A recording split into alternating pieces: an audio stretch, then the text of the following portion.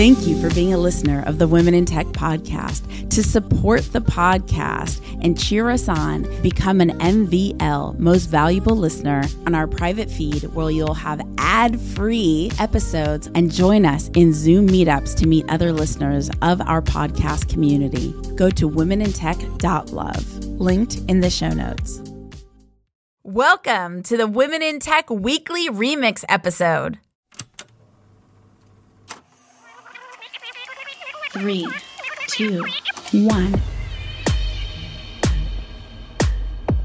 My name's Espree Devora, host of the Women in Tech Show. The show means a lot to me. The reason why I wanted to create the Women in Tech Show is I wanted to create a positive piece of content, something where people can listen and say, if she can do it, so can I. To connect and collaborate with extraordinary women in tech around the world, remember to go to the Women in Tech Facebook group at womenintechvip.com. That's womenintechvip.com. The best business resource I have is my mentor's private Facebook group. I've never found a community that cares more about one another's success. It inspired me to create the same thing for podcasters. If you're a tech company or startup looking to grow your podcast audience, I created getpodcastlisteners.com, a private group specifically to discover how other podcasters have grown their audiences, so we could do the same. Check out getpodcastlisteners.com. That's getpodcastlisteners.com.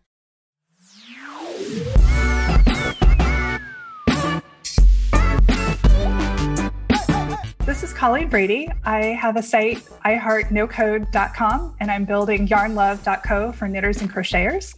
I'm based in sunny Naples, Florida.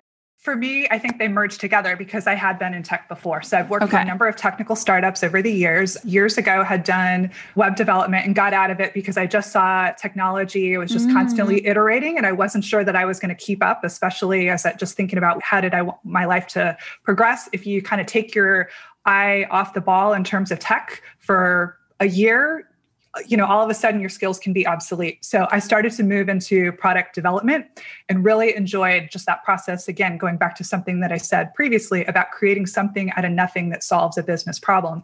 And that allowed me, as part of being product development, to still be somewhat technical, but I wasn't coding. So I was helping create documentation and see products come to life, but I was no longer a doer. And I really, really, really missed that.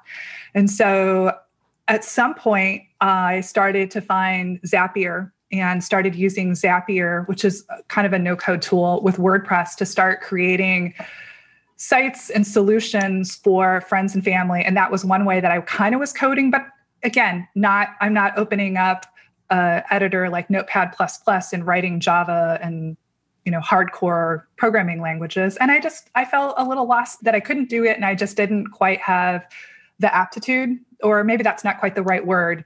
Low coding just didn't quite work for me. And then once I found no code and starting to realize, hey, these ideas that I've had in my head, that there's actually ways for me to implement versions of them. And as the tools have gotten better, not necessarily a pale version of that idea, I can now take that idea and start adding more in color and more complexity, which is, to me, extremely exciting. So you coded in Java before? I got done with my Java 1 course, but I never got hired as a Java developer. Okay, cool. And we're going to dive more into your background too, but I'm dying of curiosity. So now being in this On Deck program and being a no-code evangelist, what are the no coding? I'm just dying. I love software productivity tools. I can't help. I need the answer to this question. What platforms did you gravitate to start building? I love Zapier. So you mentioned Zapier. For those of you who don't know Zapier, and apologies for everybody who does, it's kind of like you're plugging two sites together. Like you're connecting two sites, like one site's communicating to another site, and Zapier is handling those communication channels. And it could go multi-sites, that kind of thing. So that's Zapier. 100% check out Zapier if you haven't been on Zapier. What are the other no-code platforms you've been gravitating to? So I love Webflow. So Webflow was one of my first. I didn't realize that Zapier was a no-code tool when I discovered it. Webflow was kind of what opened the no-code world up to me. True. And so as a bit of a disclaimer, I do some, as much as I love Webflow and I am a organizer for the Sarasota chapter meetup, I also do some freelance and contracting work with Webflow. So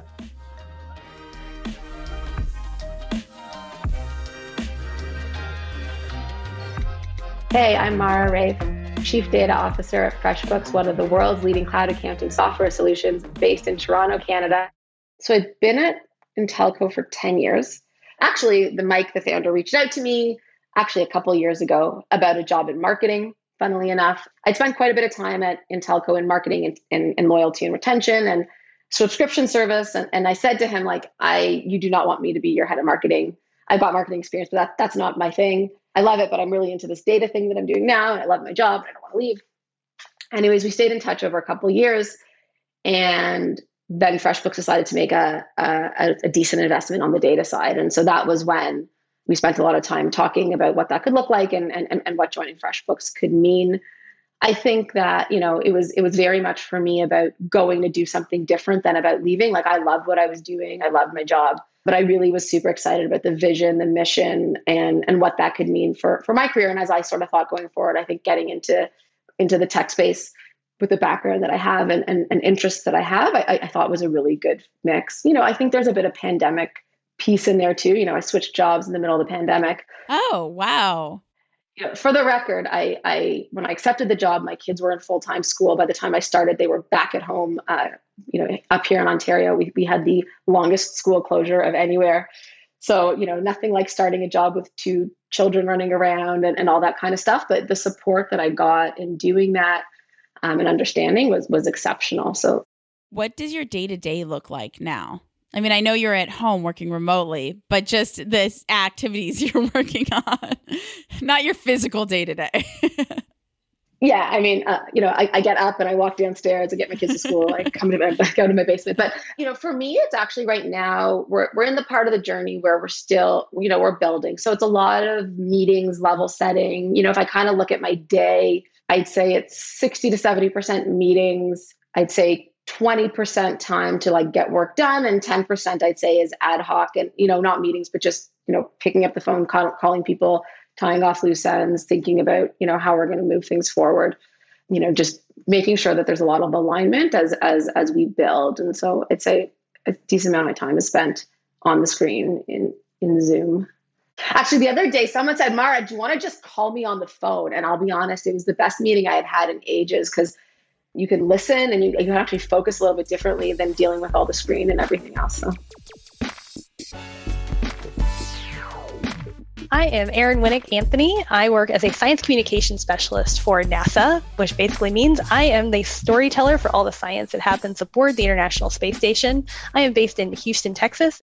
Yeah, I think sometimes it's the scientific approach. I wear those like two hats, the scientist and like the communicator. I think sometimes it's the scientist who takes like a look at everything that's out there, kind of like gets a look at the data and really takes like a good look at where things really stand and not getting like overwhelmed by emotion, that sort of thing, the calculated sort of thing. Right. And that's like a mix of the left and right brain. And then the other part of me is just like, looking back at the past problems I've had and maybe comparing this obstacle to one of those, trying to like think back to lessons learned and making it a little bit more manageable. And sometimes, dividing it into chunks sort of thing and making the problem seem a little less daunting. Do you have an example for us, something that you successfully overcame in your work life? It's a good question. I think from more of a technical perspective, sometimes it's just really getting faced with something that I have like no experience with. For example, like the first time I ever had to learn about like, stem cells on the space station and how they like respond to microgravity, like taking on this really big technical topic that, someone with a mechanical engineering background, no experience in, but I want to help the public be able to really understand this in a way that's not overwhelming. So it's a lot of, for me, looking at the resources that are out there and like, part of this technical background is knowing how to be able to read through whether it's a scientific paper or report and knowing how to pull information out. And then it's knowing when to actually go ask the experts and hear it in their own words, and then ask my colleagues who have experience doing the same sort of thing. Luckily, I work on the same team that the results team works on. So there's a lot of really awesome PhDs and subject matter experts who know this stuff. And I can then help kind of like translate what they tell me and then translate that for the general public. So Usually it's, drawing on a lot of those outside resources and taking advantage of the people that know this better, and then I can become the expert in that area too. What kind of mentorship have you had throughout your journey? Who would you say has been a key mentor figure? I'm blessed to have 5 internships during my college career. And one of the things that internships do is put you in a really great position to be able to find mentors, especially if you take the initiative and network while you're in those places. You're only there for 3 months or 4 months, whatever the semester is. And people are really willing to help. At least that's the experience I had. I have one specific mentor that I've stayed really close with. Her name's Kat, and I met her at my internship at Solar Turbines, which is a subsidiary of Caterpillar, working in the manufacturing floor. She was actually the person who interviewed me for the internship. And then when I went and got there, just kind of took me under her wing and gave me a lot of advice, whether it was for working on the manufacturing floor to actually interacting with, my other coworkers, especially for people that aren't necessarily engineers. We've actually stayed in touch all the way since then. And she was the officiant at my wedding, coincidentally, too. So I have to give huge credit to the Society of Women Engineers. That was the best networks that I found, and was how we originally connected.